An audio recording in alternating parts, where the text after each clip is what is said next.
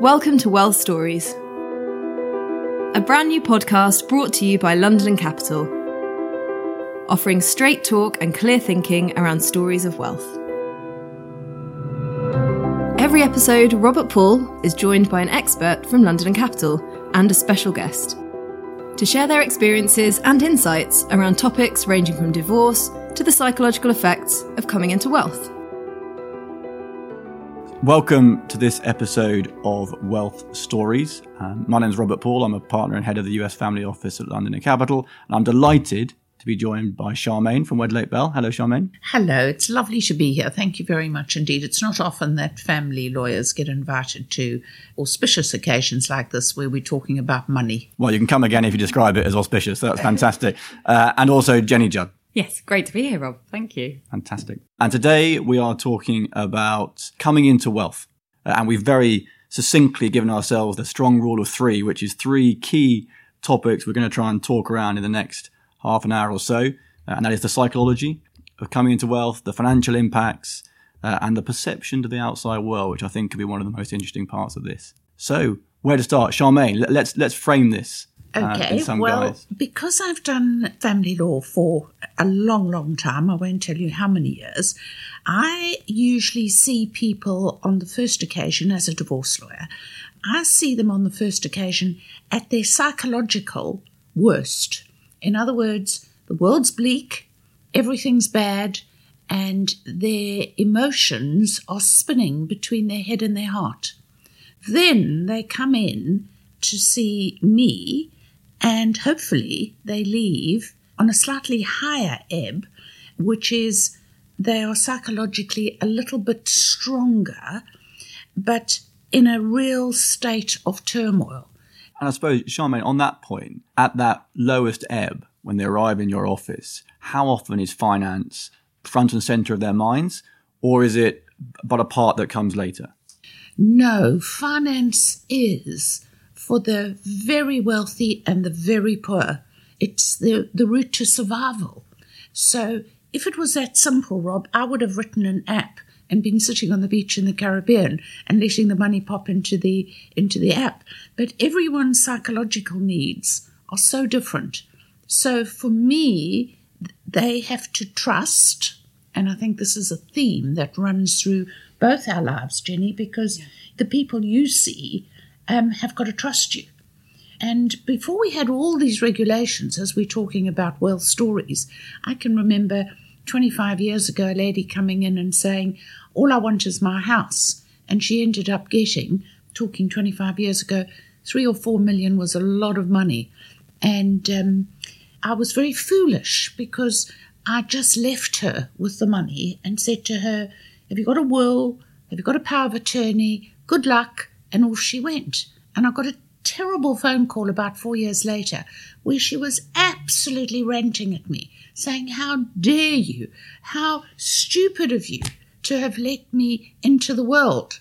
And I thought, goodness me, this is interesting. It's not a client of ours, Jenny, is she? Not that I know of, Rob, no. Good. But she had wandered into the world with us 4 million, given this money to somebody to manage, and she was phoning me up and saying, you taught me to trust people, and it was before you had all these regulations, and some crook had got hold of her, taken most of the money off her, promising her the world, and she thought it was now my fault because she trusted me and she thought she could trust the next person. Yeah. I suppose a bit like going to a doctor. You trust your GP and then you think you can trust the consultant as well. Yeah. So you probably have got more responsibility than me because I just get the money for them and you've got to then help them because, Jenny, I don't know what you think, but the average person out there actually, when it comes down to the nitty-gritty, actually knows very little. Yeah, I think you're right, actually. And I think especially for those people that haven't managed the wealth before or haven't got involved with any of the financial decisions before, it's hugely daunting, actually. And they often don't, it's that you don't know what you don't know. Yeah. So actually, you know. And do you find that they actually tell you they don't know or do they bluff you they do know? A bit of both, actually. Depends on the person. Well, I think, Charmaine, you made a really interesting point that, Jenny sees this person when they've got the money. Actually, quite often, that's not the holy grail for us, is it? No, I think actually more and more we are being introduced to clients earlier in the process. For that very reason. For that very reason. Because actually, sometimes when it comes to the point where they've got the money, there should have been so much planning or just that thought process or some of those questions asked earlier that actually if it's left until the point where they've got the money, they could actually be in a more vulnerable situation. And it comes down to the trust point. It does. And actually, I think the trust point is so important because you won't always trust that first person that you meet, that first financial planner or lawyer, might not be the right person for you. I think sometimes it's about personality. I think certain clients, especially when this is something that's new, they need to have somebody they're comfortable with, somebody that they can ask those questions of, somebody that they can feel can guide them, but is very genuine, that listens to them rather than talks at them. They may have been in a situation before where somebody's completely taken control, told them what they need to do, but actually now they need to think for themselves. And they may even, I'm asked regularly, what should I be asking you? Because clients don't always know. They don't always know what to ask. But I think you've hit the nail on the head. And everything in life is about the preparation. Yes. It doesn't matter what you go into in life. It's all preparation. So, when the clients come to you, Charmaine, what's the biggest financial concern? Is it lifestyle? Is it running out of money? It is how to look after it? Because there's lots of different angles you could take on that. It is. And it's quite interesting because the lesser experienced, which I think is what Jenny's talking about, all they want to know is they're going to have a roof over their head. So that's the one thing. The more wealthy are more concerned about, Rob, your point, how does the outside world perceive me? So you will Which has lots of connotations, at that point in itself. Absolutely. I've just had a matter where they had 5 horses and they were dressage horses, and the one party was prepared to give up huge swathes of money or huge interests in artwork just so that her friends knew she kept the 5 horses or 4 horses. Mm-hmm. Meanwhile, those horses were going to be an absolute financial drain. But it didn't matter. It was the outside world's perception of success. But that outside perception is fascinating. And Jenny, this comes into our world. It's outside perception. People soon become aware, or they think they're aware, that this person now has money. And that creates all sorts of, good elements, but also potentially bad elements. Yeah, completely. I was just thinking that, Charmaine, as you were saying that, because there are 2 sides to it almost. There are those people that want to kind of keep up appearances and don't want people to almost feel that element of shame that they may, be in this situation, which is terrible. But on the other side, people that perhaps haven't outwardly been so wealthy in the past, because perhaps they have been in a more controlling situation or they haven't dealt with it. They didn't realize they had this money. Now they have. And actually that can bring about lots of different, situations. Actually, it could be that now in their own lives, they have other trust issues with people, family members, with friends that perhaps might be asking them for money that, that hadn't happened before. New partners, that concern around whether or not there's a question mark about, intentions and money. That is money brings problems. It can bring problems. And actually, I have had conversations very much in that vein with clients before where actually they find the money quite stressful. They almost think that their life was simpler without it because it comes with so much, planning. So the dynamics in friendships can change. I've had clients again that have said to me, it's difficult now because within our friendship groups, they're having one type of holiday. I can afford another. How does that work? Well, I think what Rob said was really interesting. It's how the outside world... That's very kind of you to say, Charmaine. Not many people say that, so I'm very generous. You can come again. The outside world's perception. I remember a gentleman quite young came in to see me and he said, well, you've done 2 divorces for me. Is this like a whoops? Do I get the 3rd one for nothing? And I said, don't tell me you're getting divorced again. He said, you get as much repeat business as I'm giving you. And I said to him, I've actually decided what the problem is in your life. And he said, are you putting a psychological hat on? I said, let me just explain to you. When you take your next date out, why not use your mother's nanny's beaten up Golf to take these women out? Why go in a Ferrari? Just do not think about what you said, Rob, the outside world's perception. So a couple of months later, he phoned me up. We finished this third divorce. He phoned me up and he was really cross. He said, in basic language, these women are not interested in me. I said, why? Have you got fat? Are you looking older? He said, no, I'm looking as smooth as I've always looked. But I have to tell you, they get in the car and the car is smelly. You can see the hole by the gear stick onto the road. They wear their best outfits. And although I take them to the best places, they're just not interested in me. So I decided I would use my car on the third date. So if they risked the second date, that was fine. But on the third date, I used my own car. And the one woman who I really liked, she said to me, who did you borrow the car from? So he said, a very good friend. So she said, is your friend married? and he said, so the outside perception is absolutely everything. And I think what you're saying is also really true.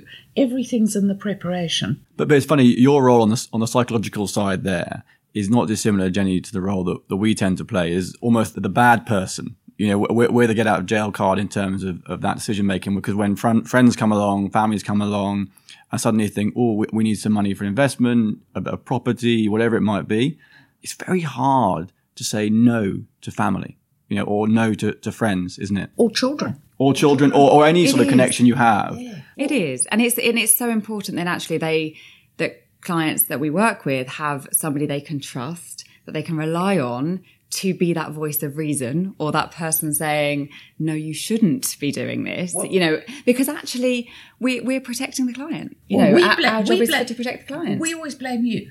As we say... You're among many people who blame us, Charmaine.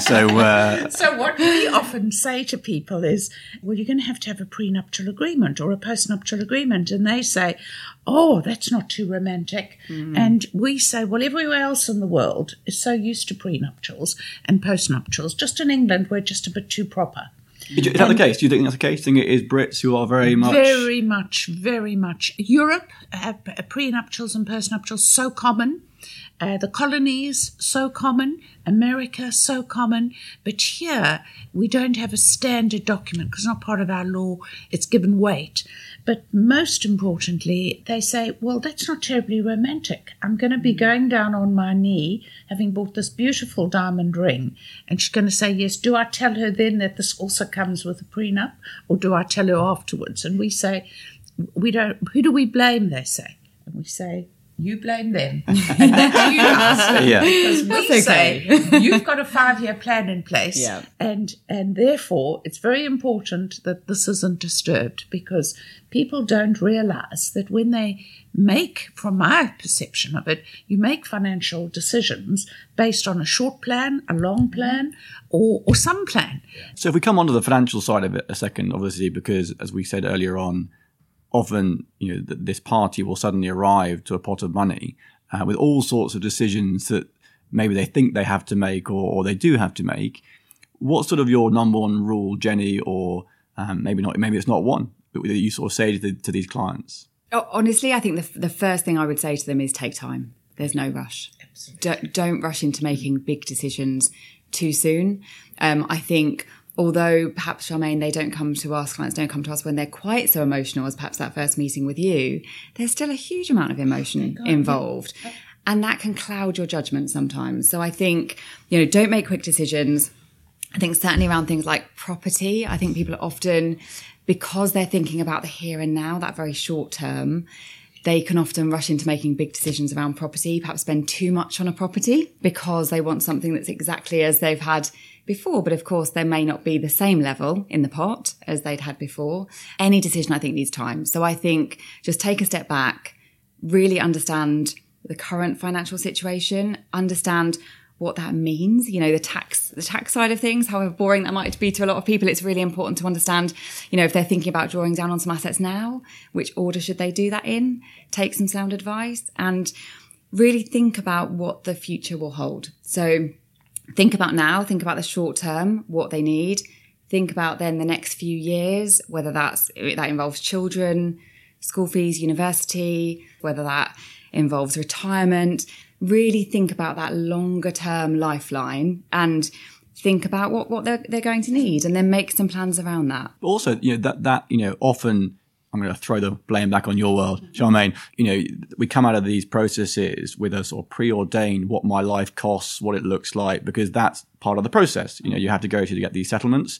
But the reality is, this is typically a whole new world for these these individuals, whether they now might not be having a family holiday, they go on holiday on their own.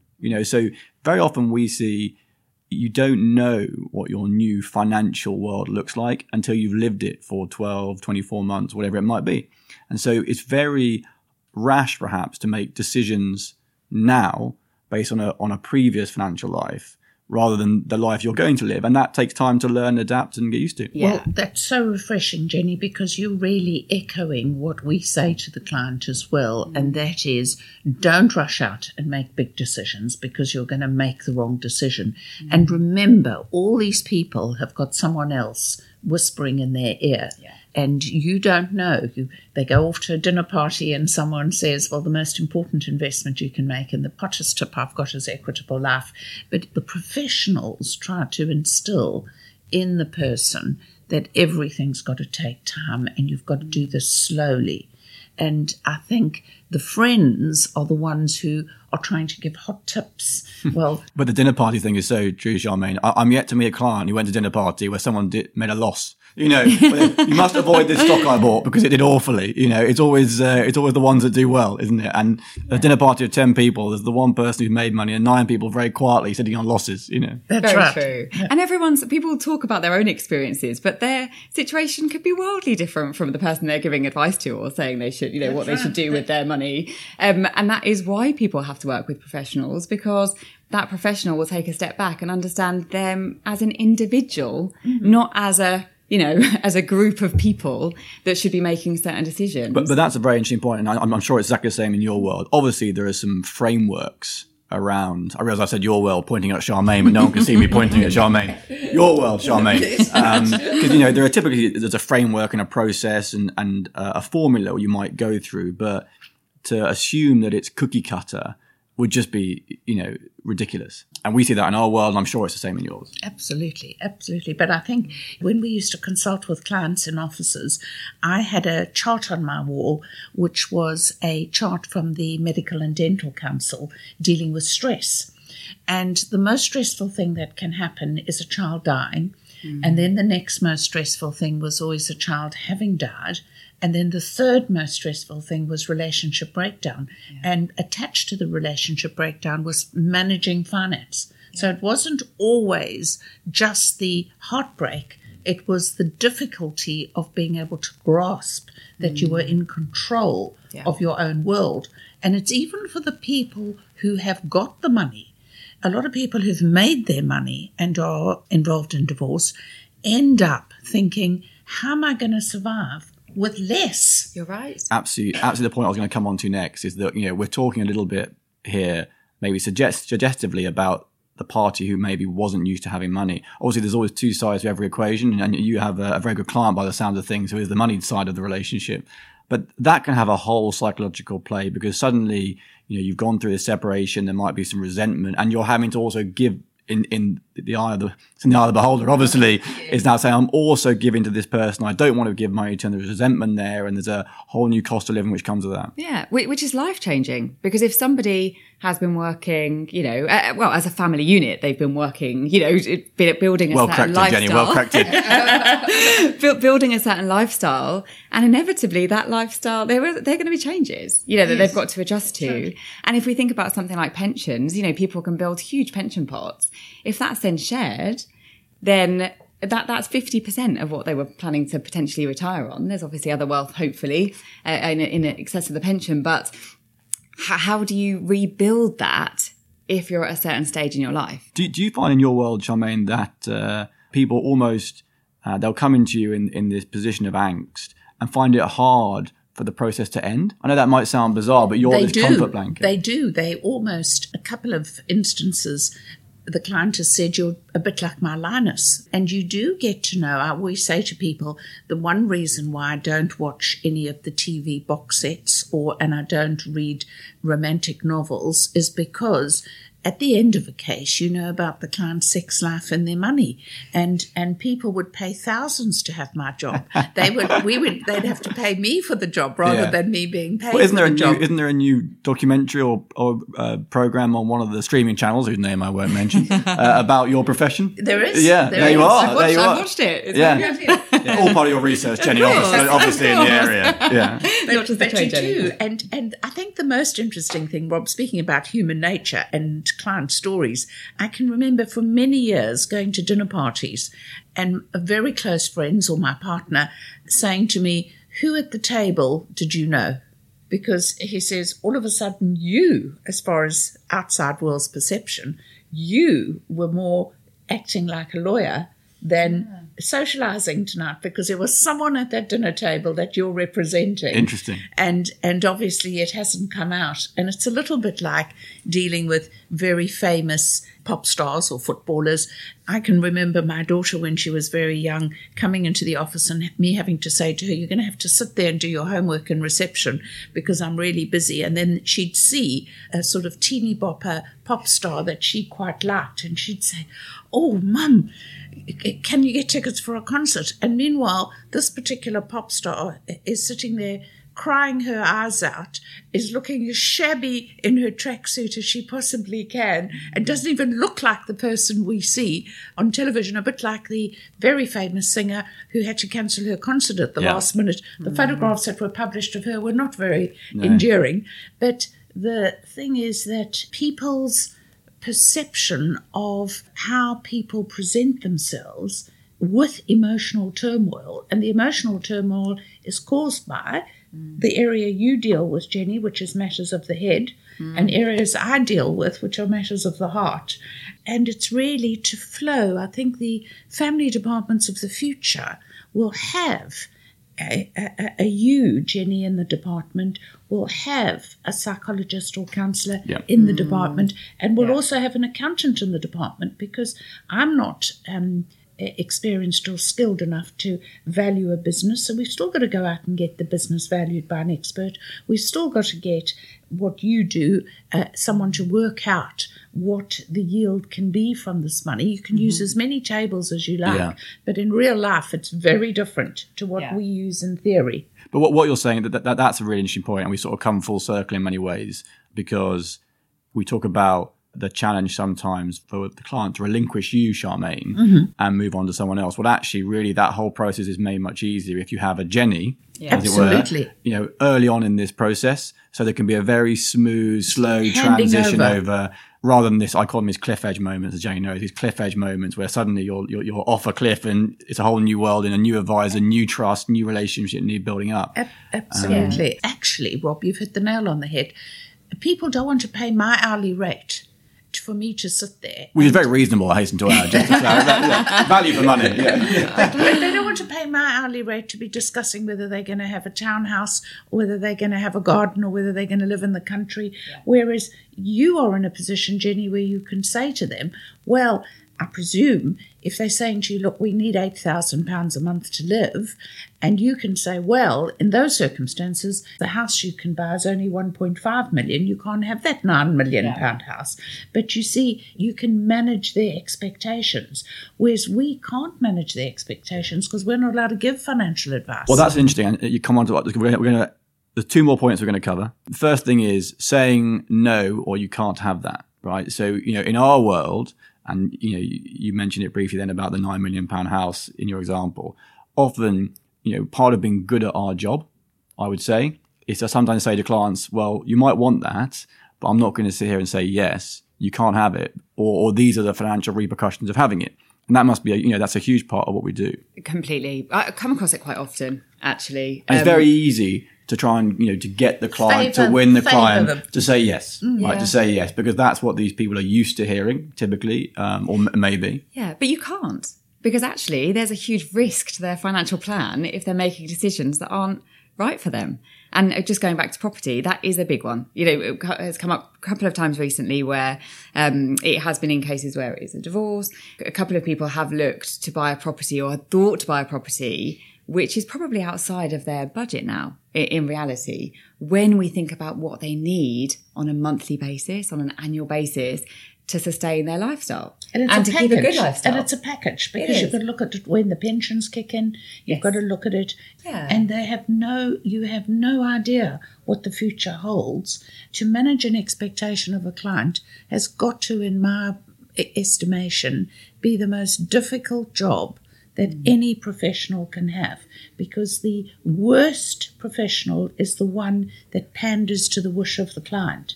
And that's when the client is let down. And to actually but obviously the easiest thing to do. And it's the easier thing to do.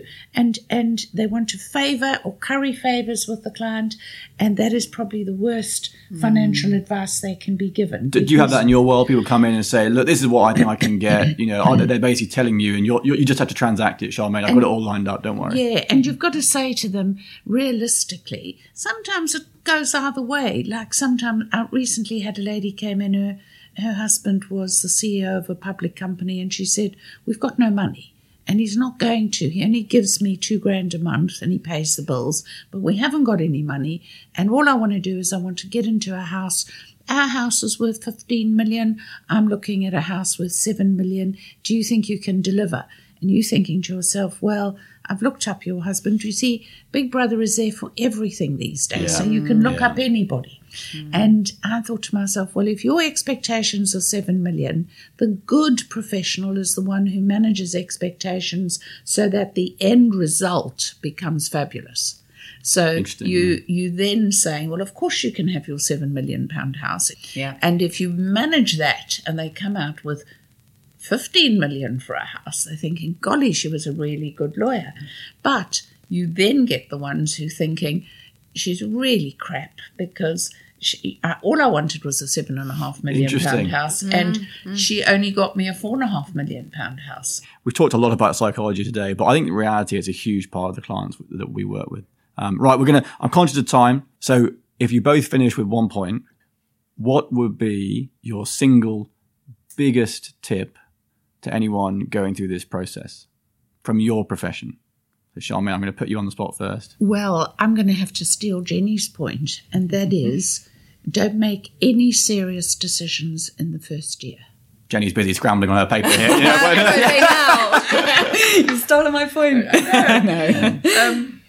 No, I think you have to take it slowly, because so much can change in a year, and you as a person can change in a year, and you've got to change. Yeah. Yeah. Jenny? Yeah, I think maybe 2 or 3 points. Just to wrap up. Absolutely fine. Work with people you can trust, even if that means you have to speak to 2 or 3 people to find that person that you can trust. Yeah, don't forget about the future would be a key one for me as well, because I think people are very focused on the here and now, that fear of their current situation, how that might change. And sometimes they forget then about the fact that they need to, this lifestyle is for the next however many years. Don't just think about now. And take time. Just to reiterate that again, I think don't rush into those decisions. Brilliant. Charmaine, Jenny, thank you so much for joining us on this episode of Well Stories. We could probably talk for hours about this topic, but it's been absolutely fascinating. I've loved it, and to be continued. Thank you, and thank you. Subscribe to the series to hear personal stories, learnings and discussions around real-life cases. It's an investment you won't regret.